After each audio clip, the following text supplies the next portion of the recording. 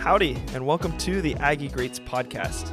My name is Kenner, and I'm so glad you joined us this week as we dive deep to understand what makes the great, great. Here on Aggie Greats, we get real as we answer some tough questions and uncover transformative ways to live life to the fullest. We're so glad you're along for the journey, so let's pursue greatness. Well, howdy, and welcome back to the Aggie Greats podcast. We're so excited to join you guys for another week. Today's episode is going to be really centered on answering the question, how do we select the guests who come on our podcast? And really, it comes down to 5 important criteria that we're going to kind of describe now and then outline in the future. So the 5 criteria for what it looks like to select an Aggie Great for the podcast, first of all, is core values. And then we have character, competence, communication, and community. So notice those are the 5 C's. That's a 5C framework that our family's had for a while. And it's something that I've adopted for the Aggie Greats podcast when I'm deciding who can come on the podcast. And I think a lot of times people read the title of the podcast or they look at, Aggie Greats, and they think, okay, they immediately think the CEO of Exxon or the CEO of Roku, or they think of the CEO of Southwest. All those are Aggies, by the way. But when people are thinking about that, and if you listen back to some of the earlier episodes, especially the 1-year reflection one that I did back on December 28th, that one was really focused on defining what it means to be an Aggie Great. And I described in that one kind of the focus that an Aggie Great isn't oftentimes the guy or the girl who is running a big company, but it's oftentimes the 12th man, the person who's on the sidelines, suited up, ready to jump in when somebody needs help. And so to unpack all of these characteristics, I figured that it would be important to have a framework that we use when we're evaluating guests for the podcast so that we can have kind of a clear baseline of what we're looking for, and then also can provide some clarity as far as what it looks like to work towards becoming an Aggie Great, because that's the whole focus of this podcast. We talk to Aggie Greats with the goal of using their insights and using their focuses to help us grow closer to that ideal. And so when we talk about the very first criteria, we pick this one as the number 1 criteria, core values, because unless you have a focus on what you find to be important and on what your values are, it's really, really hard to, 1, lead a community where you're holding other people to a set of standards. And it's also hard to lead yourself when you don't know where you're going. So when we look at this core value framework, for me personally, my core values align a lot with the motto of the United States, "In God We Trust," and recognizing that kind of the core values of the nation that we have, and for the Constitution, which really started with those Christian values and maybe isn't necessarily so driven now as it once was, but having an understanding of, this is my framework, these are the ways that I'm going to make decisions. And regardless of your background, regardless of where your moral compass is and what your core values are, I think that it's really important for Aggie Greats to exhibit a strong commitment to high moral character, competence, communication, and community.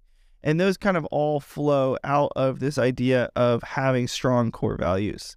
So that kind of highlights what we're looking for in the core values section of an Aggie Great. I think that it is oftentimes hard to initially judge somebody, or not judge, but to identify what somebody's core values are. However, as you get to know them, as you talk to them, as you talk to other people who know them, and that's one of the biggest things for me when I'm talking to guests on the podcast, is there's a lot of, oftentimes the people that I meet are through other Aggies. And it's really true that the Aggie network is huge, but your character goes before you. And I think that your reputation reflects a lot of what your core values are. And typically the organizations that you lead or the things that you've done in the past reflect where your core values are. I think actions speak louder than words is the best way to sum that up. And it's really true. So the second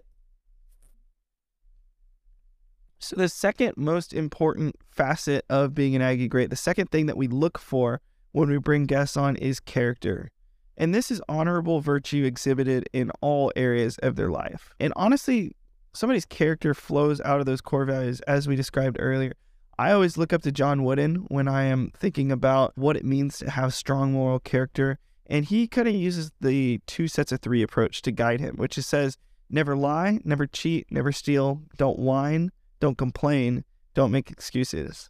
And so using this as a framework or as a starting point for when we're looking at what it means to find Aggie greats who have strong character. And I think this goes hand in hand with Aggies who don't curse, libel, or slander others and uphold the vows and the promises that they have put in place. All of these flow into what it looks like to have strong moral character. It's holding yourself to a higher standard than other people traditionally would. It's holding yourself to a standard that are reflected in the Aggie core values, which I think are extremely important for when we are navigating and looking at who we're bringing on the podcast, but also for something that we hold ourselves to in our day-to-day lives. Those core values that A&M has directly reflect in on our character, and I think that they, in combination with what we're talking about here today, is so important. So that's character. I think that section of what we're looking for when we're talking about Aggie greats is more self-explanatory than the others, but an equally as important part to all of this framework that we have for when we're deciding the Aggie greats we're bringing on. The third focus is competence. And I think that this is honestly one of the most obvious, but also one of the important ones that we can't overlook when we're talking about bringing Aggie greats on. Because it is one thing to exhibit strong core values, to exhibit character, to have effective communication and effective community. But if you're not competent in the field that you're in, then it makes it very challenging for somebody to come on the podcast and actually impart their wisdom and to share those values with other people that they're talking to. So, and I think that this competence comes with a thirst of knowledge and learning. These are people who are seeking others' counsel and are willing to share that with other people, because they wouldn't come on the podcast unless they were looking to provide counsel. Oftentimes, I've had so many people pour into me personally, people who I don't even deserve the time of day to spend with these people, and yet they sit down just because you ask them. They're like, hey, let me help you out. That's the most empowering thing for me, and it also just shows how special it is to have people who have a strong level of competence, because at the end of the day, these people are usually just a couple steps ahead of me, or maybe even way further ahead down the road. And so to have that competence, to have a thirst for knowledge, feeling as if they've learned everything, but they're constantly looking for new ways to grow, new ways to improve. They're looking to eliminate that self-serving pride that kills teamwork. And recognizing that although excellence is our goal, they understand that occasional failure is an unavoidable consequence of courageous leadership. And I think that ties into C.S. Lewis's quote that failures are fingerposts on the road to achievements. Those are things that define and mark the trail that we're running down as we are pursuing this ideal of becoming Aggie greats. The fourth most important piece of this framework that we use when we're looking at Aggie greats is communication. And this communication is something that I'm really excited to talk about with Jacob Robbins. That's going to be a phenomenal episode. Jacob is a SWAT sniper, so that one is going to be coming out later down the road, but really excited to share that, where we dive extremely deep into what it looks like to have solid communication. But communication comes down to really two things: courageous truth and transparency. Within an organization, if you're not having an effective communication with the people around you, then it makes it really, really hard to operate within an organization and to clearly communicate what the goals are of the team that you're in. A statistic that really stands out to me is that 60% of all management problems result from faulty communication.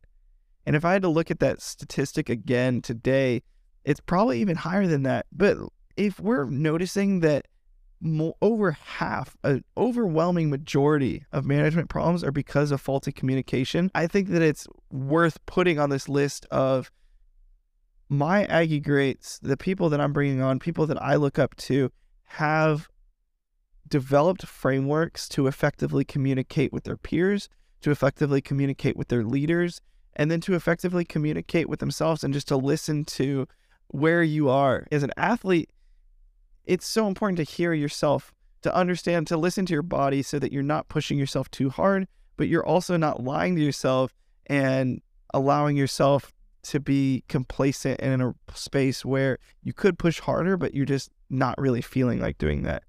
So When we're talking about this idea we brought up earlier, courageous truth and transparency, William Barclay said, before speaking, one should ask, is it true? Is it necessary? Is it kind? And if what you're saying matches with these three principles, then you can be pretty sure that what you're saying, what you're communicating, is something that is worthwhile. Oftentimes we go through and we're thinking about something in our head to tear somebody down or something that we think is really funny. But we look at, is it true? And we're like, maybe. And then we think, is it necessary?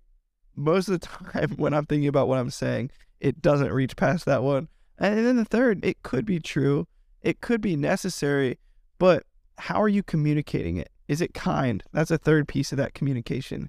And Britt Harris always says, speak the truth with love, which I think is a really powerful phrase that goes along with this.